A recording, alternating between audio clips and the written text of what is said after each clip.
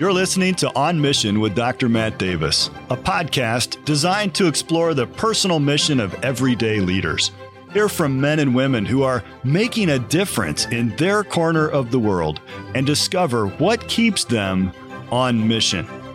Welcome to today's special edition of On Mission. This is what we're going to call the Side Mission with Jonathan Shealy, myself, Matt Davis, and no guest today. Just the two of us. Yeah. The two of us in Twitter. So we can have some fun with that and maybe misbehave a little bit, tell some stories. We'll have a good time with that. Kind of a snow day. The schools are mostly canceled in town, and they sort of made a late decision about that. It was a late call. 7:45 this morning, they decided to call school off in the public school district. So the academy was like, nope, you're on the way. Yep. You're coming.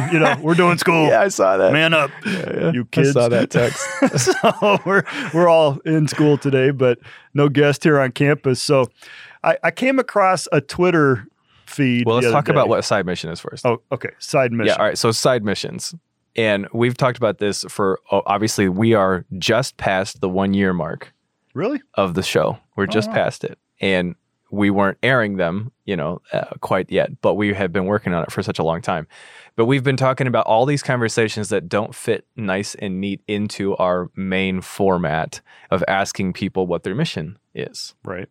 And so you decided, and I agreed, that we should have a format in between. You agreed. Yeah.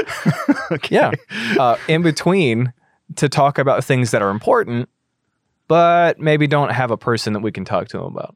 Yes. Okay. So we just stuff we want to talk about. Right. Yeah. Right. And have fun with it a little bit. And so, the first one here then is you'll probably come up with a blooper reel one at some point too. Oh, those are, we'll call that off mission. Yeah. Okay. And they're all going to be me.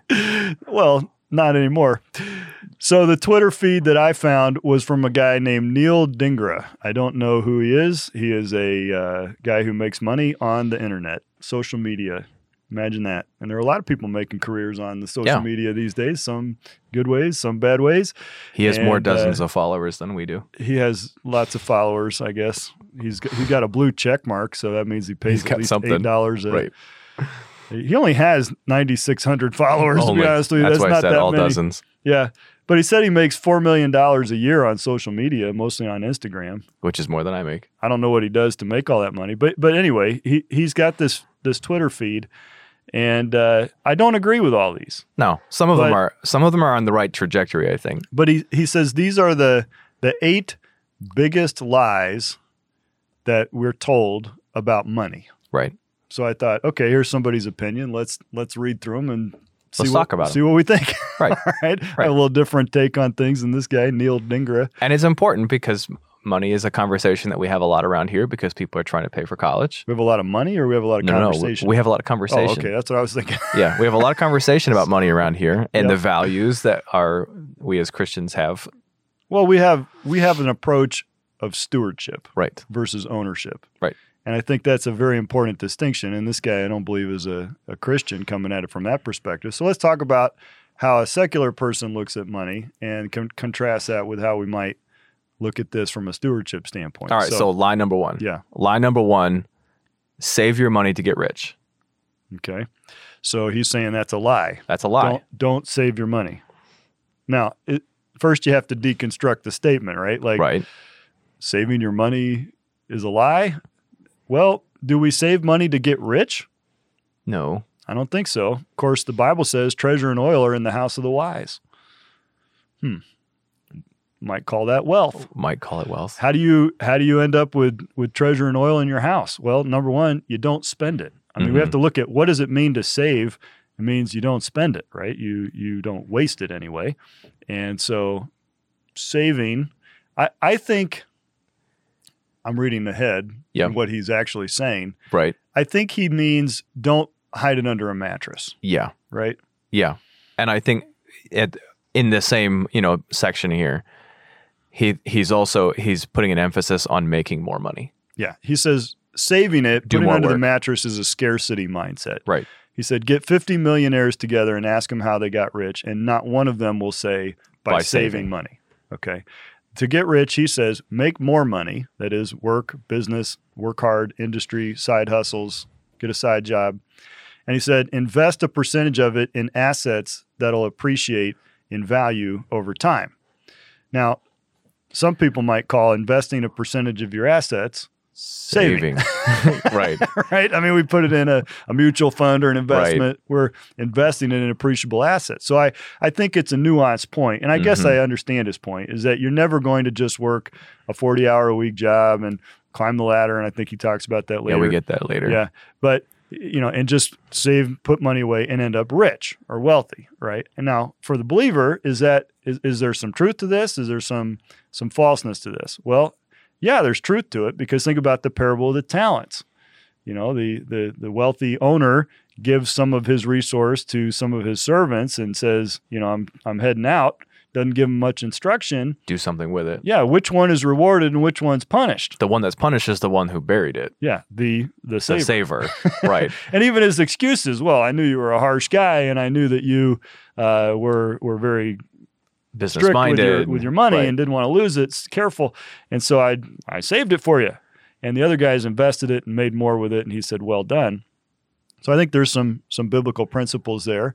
But on the other hand, we are stewards. And so we need to be careful with the kinds of investments that we do. We don't go for get rich quick schemes and those kinds of things, just in the sense of trying to be wealthy.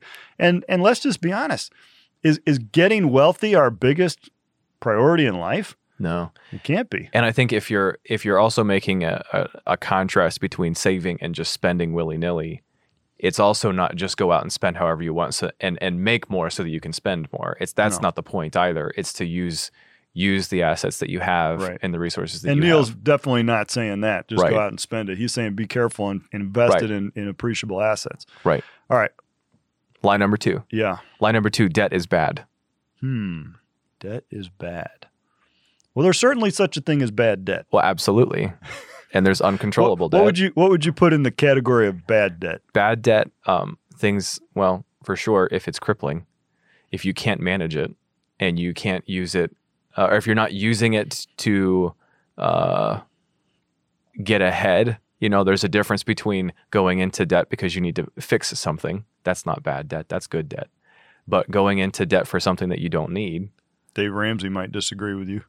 So I would say it a little more plainly. Bad debt is like credit card debt. Oh, sure. Unsecured, high interest debt is bad debt. Sure. Okay. So when you put something on a credit card, you are borrowing money. Most people don't even think of it, don't even realize that. You are borrowing money at an incredibly criminal rate of interest. Right. I don't mean that literally. All right. Credit card companies, calm down. But you're talking about over 20% probably APR on that. Plus then people who spend on credit cards tend to miss payments, and there are huge fees associated with that, hidden fees. If they make minimum payments, they're rolling it over. It's called revolving credit.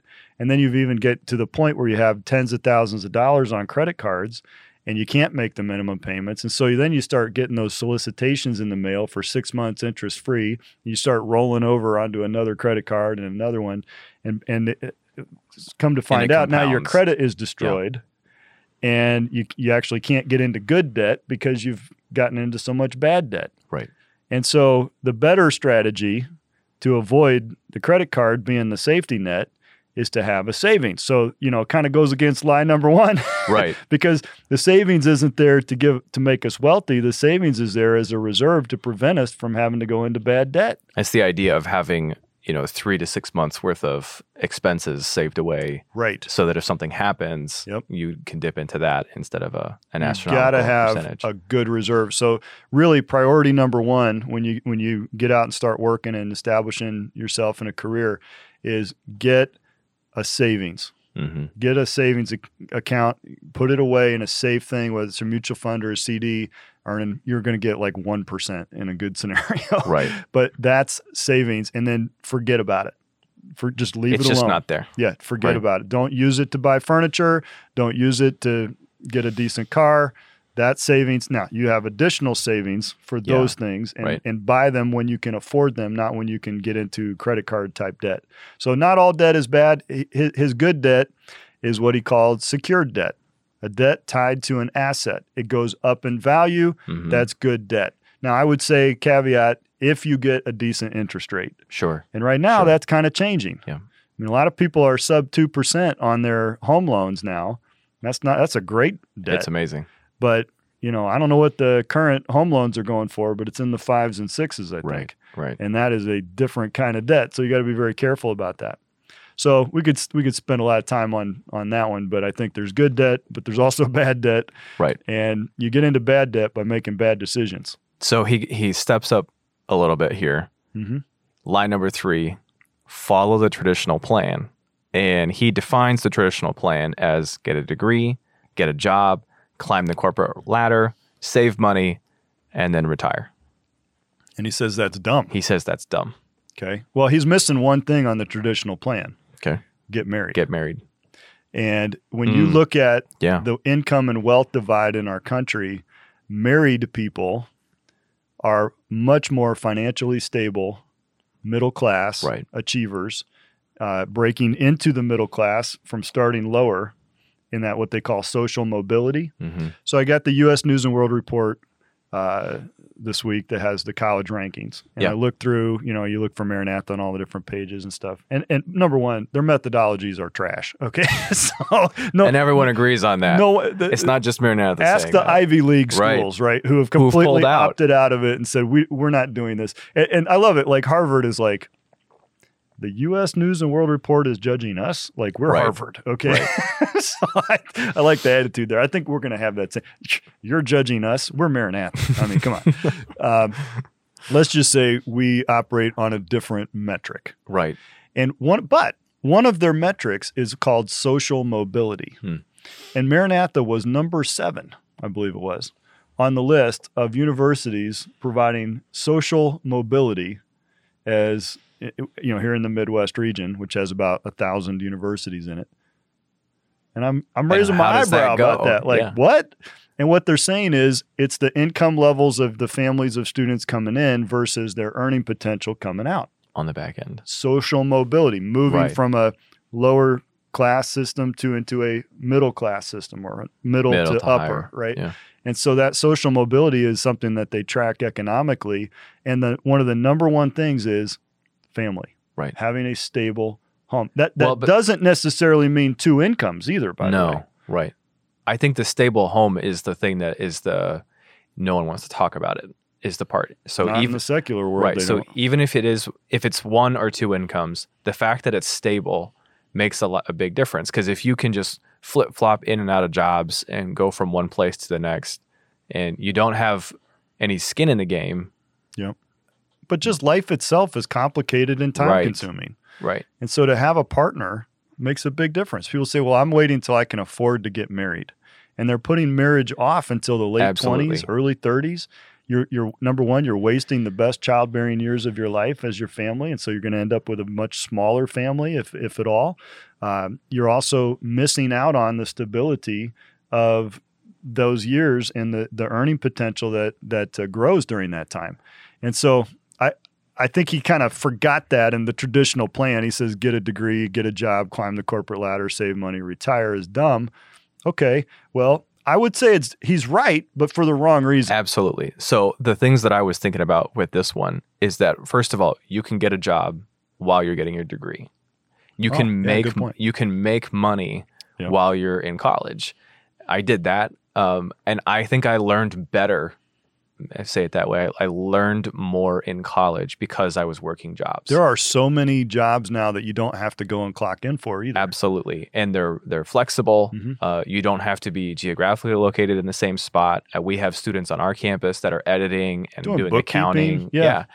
For places that aren't even close to us. But even the gig economy where you can just take your spare time, you don't have to have a set schedule, but you say, okay, Yeah. I've got a couple hours. My son does DoorDash and Yeah. delivers, and he'll be like, this is too easy. And his phone will chime out and say, hey, we got a lot of orders going right now. Are you available? And he's like, yeah, I am. And he'll disappear for like 20 minutes, come back and say, I made $30 yeah. delivering Yeah. Subway to a guy 1 block away from the restaurant. If you're okay with doing anything, you can make a lot of money as a young person. It's crazy. But you have to be Yeah. okay with doing. Well, you got to anything. have support. You got to have a vehicle. You got to have internet. You got to Right. have the technology. You got to be training. You got to be learning and curious and educating yourself on these kinds of things, and find something that sparks a little passion in your creativity, so that you'll have an initiative. Right. So the thing Yeah. that I agree with him on this lie is that you don't have to follow the order here. And then he missed a huge part with the traditional plan of marriage. Well, another reason why I think that this is a lie, that I don't think is his point, is that life isn't about that. Life Sure. isn't about Yeah. getting a degree so you can get a job, so you can climb the corporate ladder, so you can get retire. wealth, Yeah. so you can retire and do nothing. Yeah. Right? That's not what life is all about. That's not going to bring you fulfillment. That describes for me a miserable dude, Right. A person who gets to the end, has a Yeah. lot, knows no one. and looks back and says, Yeah. "What was that?" Yeah. What was now that what am for? I supposed to do? Yeah. So it's not, it's about productivity. It's about ministry. It's about fulfilling God's calling in your life, about submitting your life to serving Him and serving others. I'm not getting that vibe No. from this description. No, sometimes we've talked about, I know in between shows or whatever, Mm-hmm. what the climb the ladder looks like for a Christian. And a better phrase would be take more opportunities. Opportunities for ministry, opportunities for impact, opportunities for influence. And sometimes those look like climbing the ladder. But let's be honest. Isn't there a sense that we all have a desire to do more and to find success and promotion? And I mean, do you want to be doing the same thing today that you did 20 years ago? No. You know, Well, all right, not I you, was in but high school. I well, wasn't. then you definitely don't. Yeah, no, I don't want to do that. I was, But from a career standpoint, we want to feel like we're going somewhere, right? Right. There's nothing wrong with that. Well, that's the point, is that sometimes a Christian taking life on the way that God intended looks like someone who just wants to climb the ladder. Well, they're industrious. They're working Right. hard. They care. They want to care. do a good job. And those things are rewarded. They have pride in their craft. Okay. Yeah. They're trying to improve their skills and their Right. Yeah. So I think there are some similarities that you could observe, but maybe the motivations are different. And maybe we actually get our head up every once in a while off of ourselves and look around at other people and see how we can be a blessing to them. Right. That's a big key. And by the way, that's what you're looking for in an employee too. Absolutely. Right. All right. So do you want to skip number 4 or Yeah, do you we'll want to come back to it? All right. Number 5, money is your only wealth. That's a lie. Financial wealth is only 25% of the equation. There's time wealth, there's physical wealth, and there's social wealth. Give each its due value and build a more fulfilling life. Well, I'm with him on this one. Yeah. Although I wouldn't necessarily, his categories are very godless and secular. yeah. All 'Cause right. But there's family wealth. There's yeah, he does. I mean, yeah. you can have a lot of money and a lot of time on your hands and be in perfect health and be pretty miserable. Yeah. And So- you can pursue social status. Right. His category of social wealth is probably deceiving because he's taking that from the wrong spot. I know a lot of people take it. You got to have social wealth in order to have financial wealth. Well, he's And an that's- Instagram star. Do you think maybe Yeah. he's talking and defining that a little Right. differently? Right. He's made his money on those connections, but what are those connections really? Well, do you think that there are a lot of young people today that judge their social standing and their social value based on the number of followers, likes, Yeah, and they judge comments? themselves on those things. Wow. Yeah. Yeah, absolutely. I didn't And- grow up with that, so I don't know what that does to you psychologically. Like if I put a post out there, I usually forget to go back and look if anybody liked it. I don't sit there refreshing, waiting to see my adoring fans, Well, click in. It's Good thing amazing. because it doesn't happen, but It's amazing what my posts are like now versus when I first got started. You know, you get the 10-year reminders on Facebook every once in a Oh while. yeah. I And- got 8 likes on that, and then I reposted and I get 150. Right. Yeah. So the whole construction is different. And I look at so I had lack of capitalization and punctuation, and I still got, half of my classmates from high school You to post interact things with. without capitalization. No, I did when I was in high school. And I look back at those. Do you? Sorry, another It's okay. side mission B. All right. B Do you within. put punctuation and capitalization in your text messages? in my text messages, it 100% depends on who I'm texting. With me, I think you probably do. Absolutely do. Because you're an Xer. You value capitalization. And you're my boss. I've been told that it comes across as aggressive and hostile to use punctuation in It can. tweets or in It can. text message. It also depends on the content, but I I evidently I break the norm on this one because I use capitalization and punctuation with my wife. Yes. Most people don't. Because you're not a sociopath. Well, no, because she's an English teacher. Oh well, that too. Okay. Well, I don't have an option. I got a text message one time from a student at about 5 minutes to midnight, which is what we call Maranatha midnight, 11:55, because the LMS. Right, where everything goes dark. Right. Everything's due at 11:55. And so I got a text message like 11:54, and it said, "Hey, man." And, bad lead off. Yeah, I accidentally submitted my quiz. Could you reopen it for me or whatever? And I happened. You were still awake at 11:55? Well, I happened to get the message, and I'm like, "Hey, man! Hey, man! What in the world is this?" You know? And I didn't have a good response to that. Maybe I should have been more in the spirit and been understanding about my. I'm sure you've learned from this situation. Yeah, but don't be texting people, "Hey, man," you know, unless you're actually just buddies. All right, so number 5, money is your only wealth. Financial wealth is important. You need money. It's a way society works. But there is time wealth. What is time wealth? Freedom, okay. He says. I think what he's talking about is the freedom to do the important things. If you're stuck in the wrong rhythm of life, you're not going to be able to work on the priorities. Whether that is your family, whether that's for us, it's church life, it's our relationships outside of church and outside of work. There is a time margin for people who have some money. That's the word I was thinking about, margin. That you actually have something to offer because your life is in order. Right. You ever know somebody who's like a complete mess, right? Like they just literally... I look in the mirror at something. Well, we're all kind of that way. But I mean, just constantly they're a ball of commotion and emotion. Chaos. And just like, whoa, like that kid on the Peanuts comic strip that just had Pigpen. Just constant. Yeah. But their life is a cloud like that goes emotionally with it. And just constantly in a tizzy. You think that person notices when other people have needs? You know, is that person real empathetic, right, and have a lot to offer anybody else? I mean, people are on eggshells around a guy like that because it sets them off. Is what it is. Is that their life is on such a delicate balance of being it not just in a chaos perspective, but in a crisis perspective, right? And you want to be trending towards order. But if you haven't, you know what it takes to get your life organized like that? It takes like self-discipline. Well, and it takes a few years of grinding out. Well, you got to put the things in place. But even if you don't have any money, you can have time to offer other people. Absolutely. And physical wealth, your health. I mean, this is an area that, you know, my generation perhaps doesn't do so great with. I think starting with millennials and currently Gen Z are doing a lot better at taking care of their physical health. But that also tends with social media to get out of balance. Right. Well, and I think it's all about my looks and my bodily physique. Exactly. Because if you're talking about your physical well-being being your capacity to perform your responsibilities, that's one thing. But if you're talking about your physical well-being being the way that I want to be perceived by others because of my figure or because of my face or whatever it is, that's not looking at your physical well-being. That's actually pride. What if God sees fit to take that away from you? Right. Then where's your identity going to be? Yeah. Your identity is found in the wrong spot. You say, well, I'm not wealthy anymore because I'm disabled in some way or I'm going through this health challenge. I mean, that happens. And I think the one that's missing here is spiritual wealth. Absolutely. And that's when you need spiritual wealth, is when you're missing one of the others, or time or money. So interesting. All right. Well, okay. Number 6. Yes. Diversifying gets you rich.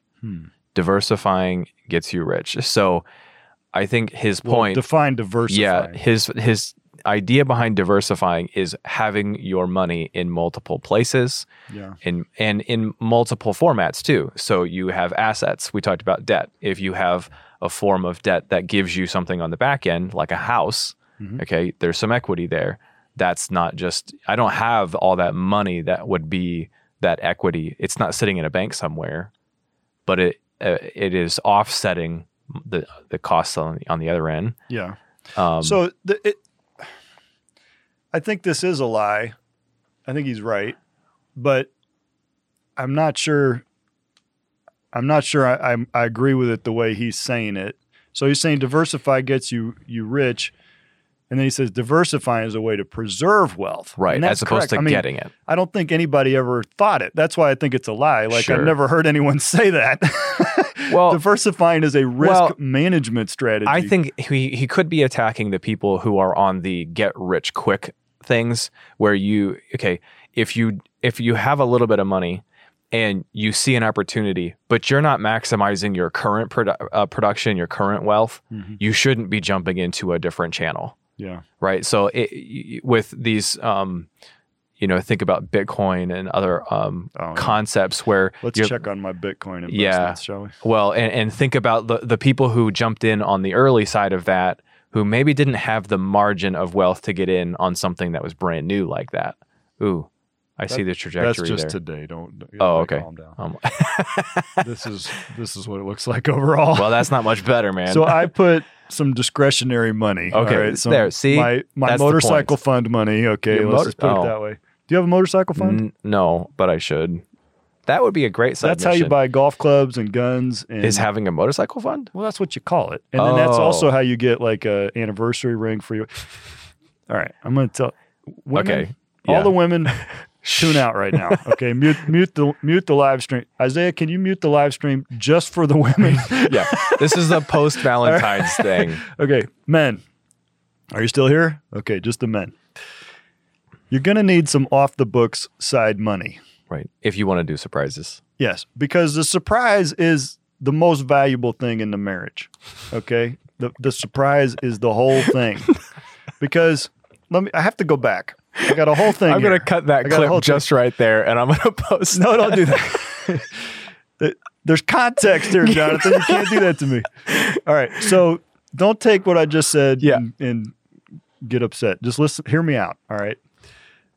Women marry men with the wrong thought, but the thought universally that they're going to fix them. Okay. So they buy them in the hopes that they're going to improve. They buy into this. So let's clarify. The women marry the guy in hopes that the woman will be able to fix the guy. Of course. They're taking on a project. Right. Okay. Now, men, we could just acknowledge, men marry women hoping they will never change. Yeah. All right. So it's the exact opposite, thinking that they're wonderful and perfect the way that they are and hoping that will never change. And I got a bad news for both of you. You're both wrong. We're both wrong. Okay. Yeah.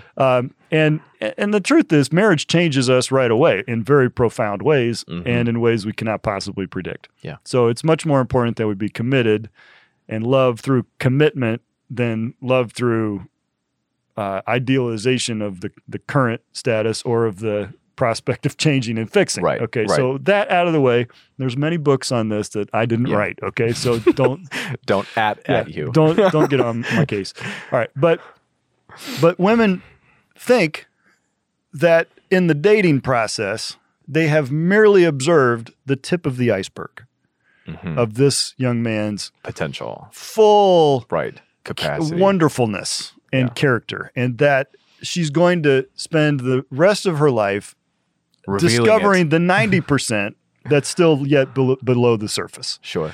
And that he has merely revealed just the 10% tip of the iceberg of all of that wonderfulness through the dating process, and that the marriage is going to be incredible of just discovery. Well, the problem is we're more like an ice cube than an iceberg, all right? And that's pretty much all there is. In fact, it might even be more than there is because we are putting our best foot forward in the dating process. And although I should say we shouldn't let down, once we're married, there's a comfort level that sets in, okay? So we have to be careful about that. So the point I'm trying to make is you can't disappoint your wife by not trying. Okay. You have to keep the spark alive. Yeah. And that means certain responsibilities along the way, like Valentine's Day, which you personally are not going to care that much about, but that your wife will. And so you need to go all out. There's some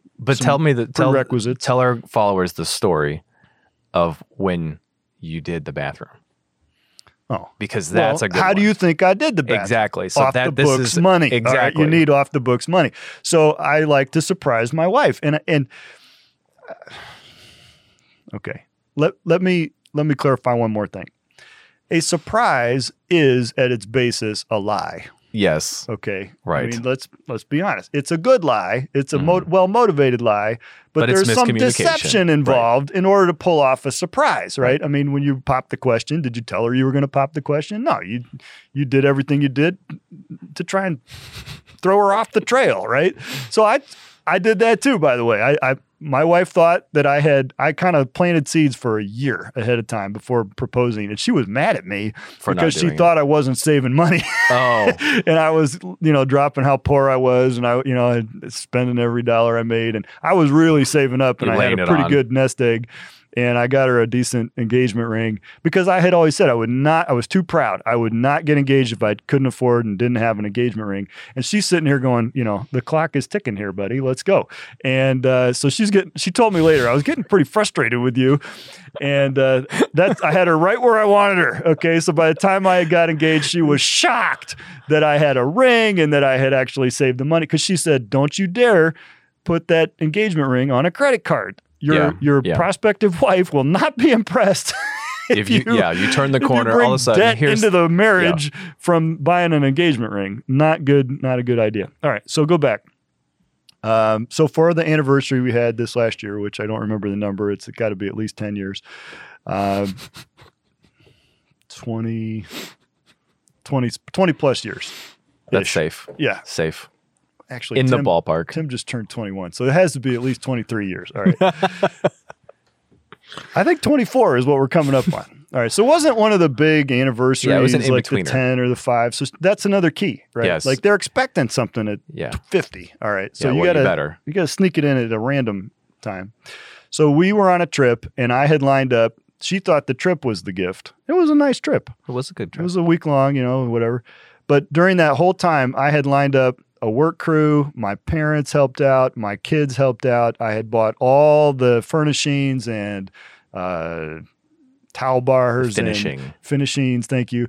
Hooks and lights and fixtures and fans and everything you got to get. Blinds, paint, and you stash brushes. Okay, I had been doing this for 6 months. Whoa. Okay, because there were supply chain issues, and I was not going to let that stop the plan. So I had a spreadsheet, I had a plan, I had documents, we had team meetings for weeks in advance, and I had the whole thing planned out.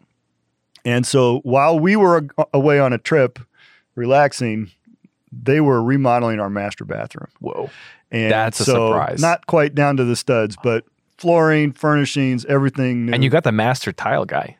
Oh, yeah, Steve Morgan. He's the guy. Little plug here. Right? SteveMorgan.com. Yeah, that's right. I actually don't know if that's true. We should start in one. We better register that domain. Now, I made one fatal flaw. I forgot to turn off our security cameras because I didn't think she ever checked them. And at one point, she logged in and I went, oh, no. And she said, why is Steve Morgan at our house? And then you had to lie. I'm in a panic mode. Yeah. I didn't. No, I'm in panic mode trying to think of a good lie. Yeah. And that's when, my brain failed me. Normally very reliable in this area, but my brain failed me at that moment.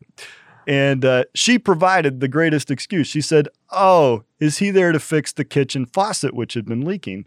And I said, I was going to surprise you. That is so cliche. I did not lie. I said, I was going to surprise you. Is that a beautiful response? It is. I feel like it was a beautiful response. It is. And she said, oh, that was so nice, And I'm like, okay. So then I'm like texting my son, Mike. I said, Mike, unplug the security cameras now. Don't turn off, unplug. No matter what I say in the group chat. Yes. Okay. Do not plug it back in and come up with some reasons why it's not working. So in the group chat, he was saying, Dad, the internet just went out. What do I do? And I'm telling him, giving him all these tech support, things. And my wife's in that chat, so she's seeing all this. And we never could get the cameras to come back up the whole rest of the trip. What a weird thing. What a weird thing. So we got home really late, and I surprised her with the bathroom thing. And I would have never been able to pull that off. She would not have been impressed if I put that on credit cards. No. I had to save the money ahead of time and make all those purchases. And I needed money that she wouldn't notice was missing out of our paychecks and things. So like travel mileage reimbursements, usually come in a separate check or whatever. So you get cash, you put it in a little envelope, you forget about it.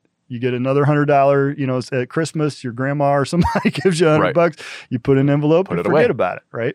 So that's the kind of thing you got to have as a man. All right, Isaiah, you can put the women back into the live stream now. Well, this is a good transition from 6 to 7, actually. Oh, okay. So 6 is diversify and gets you rich, right? So we worked through that one. And number 7 is money doesn't make you happy. Yeah. So do you think your wife was happy that you remodeled your bathroom? Well, I'll tell you the reason she's happy now, which she didn't really care about in June, is that I put heated floors underneath the tile. She didn't notice that in June. Yeah. So it was it's kind a game of an changer. Unfolding surprise, there like when you walk in there and it's warm and you're going, what? It's a game changer. When we moved to our house, our current house, we were like, oh, cool, it has heated floors. Didn't even understand how life-changing that was. You know where it's life-changing too? Not just the bathroom, is the garage. I'll have to think about that. Can I get the whole driveway? Because, you know, we had to get up early today. All right. That seems like that would cost a lot of money to heat the driveway. That'll be like a phase 4. Okay. All right. So money doesn't make you happy at all. Or make you happy. The old like cartoon with Scrooge McDuck, you know, swimming around in his money. But money gives you the ability to help people. I mean, there's been a couple examples recently of private wealth being used to help people. President Trump went and bought a bunch of water for the people in that Ohio town that was hit by the train derailment. And, you know, nobody from the government was doing any of that. FEMA had denied their claims and stuff, said, well, it wasn't a natural disaster, so we don't cover that. I'm like, what does it matter if it was a natural disaster or not, if my home just blew up in a train derailment? I like the way that he explains what he means by this. Money solves problems. It'll give you independence, peace of mind, financial and location freedom. And I think that's he's right. It's not the end goal. Money is not the end goal, but some of the things that come with having some money certainly can provide. Yeah. But the key thing is happiness, not joy. And if we want to, you can make a distinction. We can make a distinction here. It can bring you some happiness. Well, independence is a big deal. It is. A lot of people's stress in life comes from not having the ability to walk away from an ethical dilemma at work, from a vicious or toxic work relationship that you can't get away from because you have to have that job, or from a bad investment. Okay. I mean, the stress of not being able to pay off those credit cards. I mean, independence, financial independence. But the Christian believer, you got to hold your wealth in your hand. I mean, look at Job. The Bible tells us throughout. Proverbs is replete with examples that in ways you can't possibly defend against or predict, that wealth can be gone. So it doesn't ultimately is not your source of independence. It's not your source of peace of mind. Now, it can do a lot of good. And there aren't a whole lot of problems in the physical aspects of life that can't be solved with some money. Right. So it is the way the world works. But Christian, be careful not to put your confidence in worldly money. That is not where your happiness or your joy, if you want to put it that way, really comes from. So I agree with that. It comes with the verse where you put your heart. Where your heart is, that's where your values are going to be. Well, is that what the verse says? It says, where your money is, there will your heart be also. Right. Where your treasure is, and more specifically. And I think that the verse is really not just talking about money investments, but treasure. And there are some things that we reveal by where we put our treasure, about where our wealth is. We usually, all societies, all cultures, all times, they invest in their nuclear family, the success of their children. I've seen people sacrifice their own happiness for the sake of their children's happiness or success. And that's a very normal instinct. But for the believer, it's even more than that, in that you have eternal goals. You can take something temporal, make friends of worldly manna, unrighteous mammon, the New Testament called it. And that's a very puzzling verse. Make friends to yourselves of unrighteous mammon. That's a real King James phrase there. You say, what in the world is that talking about? What it's saying is use this temporal asset to do something of eternal value. Benefit. That's exercising good stewardship. That's what the believers will be judged for, is their stewardship, in the sense that they will be rewarded for good stewardship. And so, yes, you need money. It is necessary, but it is certainly not the path to happiness. All right, so good pivot here. Number 8, lie number 8. You need money to make money. And what a plot.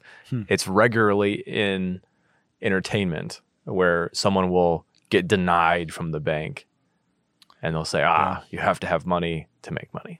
Not having money is a barrier to making money. Right. It is. There are so many things in this world that hold people in poverty. Right. One of them, ironically, is the social safety net. Mm-hmm. It holds people into poverty. I have talked to so many people who are in financial distress, who are offered jobs, opportunities to work, who turn them down and say, no, I can't afford to take that job. And you say, what do you mean? And they say, well, and they start to give you all the complications of life. I'm a single parent and I've got kids. I have to pay for childcare. If I get work, I can't afford it. I'm working 4 days a week just to pay for daycare. It doesn't make any sense. Okay. Then they tell you, well, I'm on food stamps and I'm on assistance and unemployment. And if I get a job, I'm going to lose my benefits. I'm going to lose my insurance, or I'm going to lose my, and so the social safety net, the thing that was meant to try and help tide people over between gigs, right? Unemployment is supposed to be temporary, tend to hold people down. Even things like our cash bail system, which people are trying to reform now in horrible ways, it does need to be reformed. Because, there's a $300 fine for vagrancy in the inner city of Milwaukee. Maybe somebody could think about that. A $300 cash fine for vagrancy, which is defined as not having any money and loitering about without anywhere to live. It's compounding. So how am I supposed to pay that? And there are systems that would say, well, you have to stay in jail until you can afford to pay your fine for vagrancy. So, there are some barriers. Poverty is a barrier to wealth in and of itself in a systemic way. But your wealth, we've already talked about, is more than just your money. And I think that's where you can say, what can I leverage in order to get out of this hole that I'm in? And I don't think that you have to have money to make money. Now, having money does help you make money. So it's a little bit of a two-sided coin. Well, I think there's on the rise the ability, at least in America, for entrepreneurship to make people who didn't start from any kind of money all of a sudden have a very comfortable living because they have a skill. Right. But I think the key there is you have to work. You've got to be diligent. Biblical. You've got to be willing to work. And sometimes work is learning. Yeah, absolutely. Right. And that preparation is still valuable for the future. But you know how you start a business? And this will drive me nuts. I got a friend that's starting a business.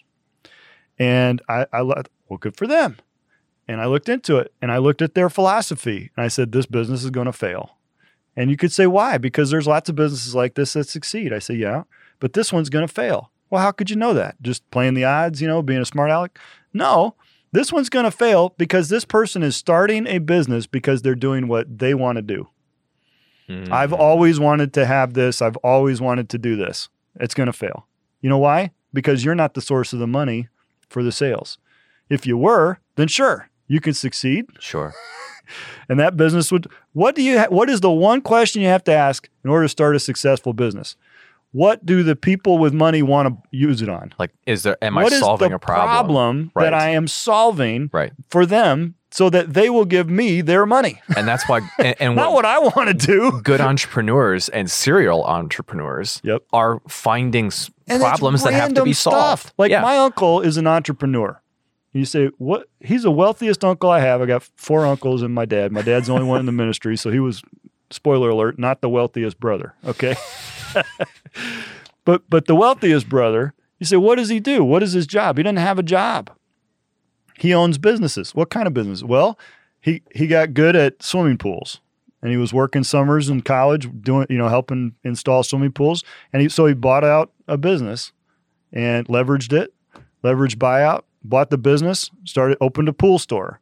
Then he realized, the guys who bring us the pool salt have trucks. And so he bought a trucking company and saved himself on shipping. And then he realized that this salt that we use in the swimming pool is a lot like the road salt. We don't have a lot of swimming pools in the winter, but we got road salt needs. And so he's using his trucks and his salt connections to start another business. And then he was at the country club with his buddies around, the table. And they said, hey, I bet you couldn't start a limousine business. And he said, I bet I can.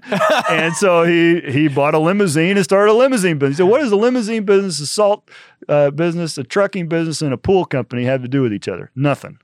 It was stuff people needed. Yeah. And a guy who was business-minded that could make it work. And let's be honest, the vision to see what people need, that's a gift.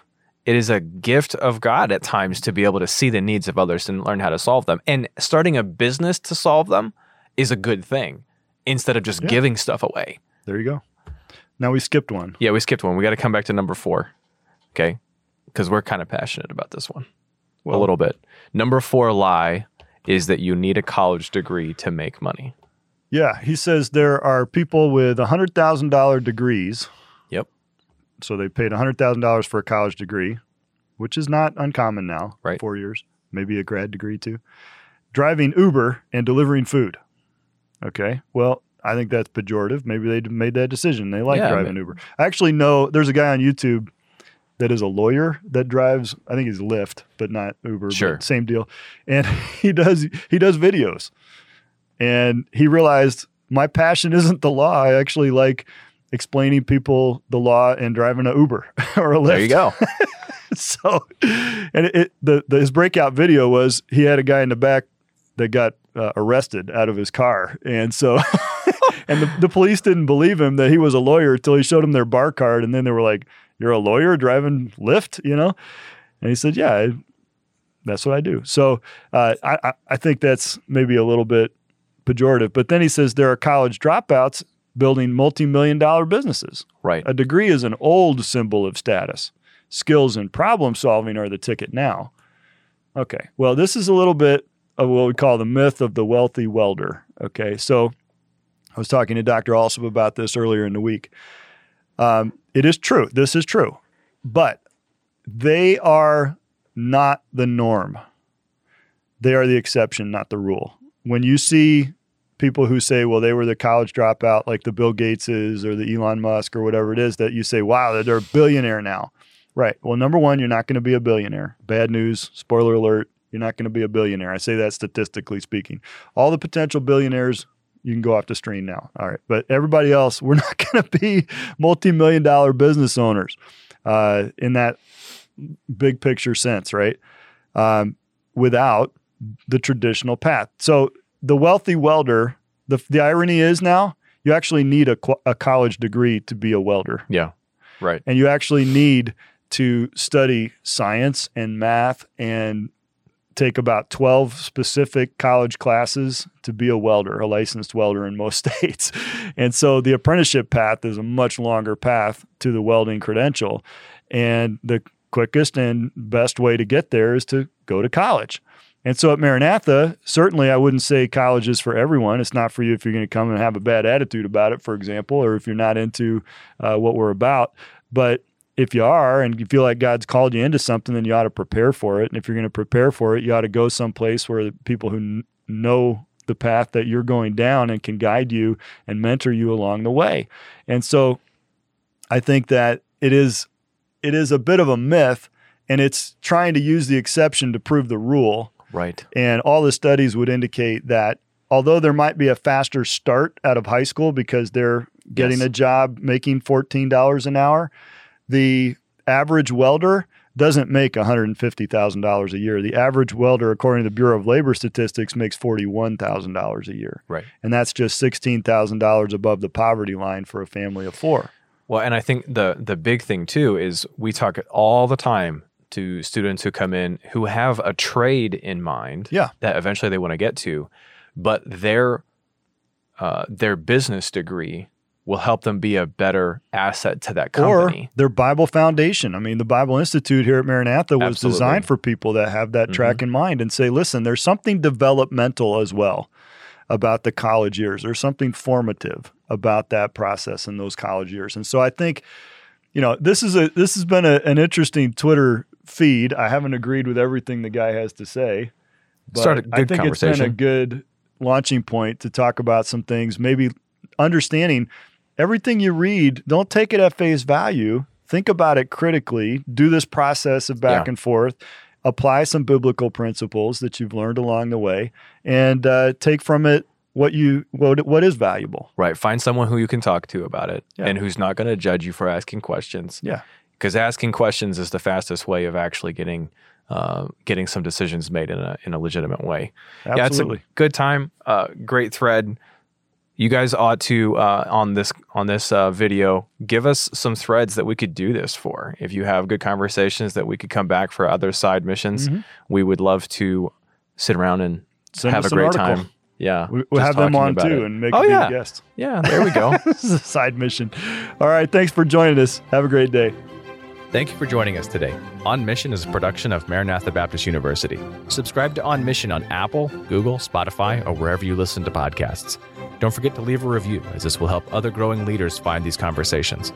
For information about our guests, previous episodes, and general information about On Mission or MBU, go to mbu.edu/podcast.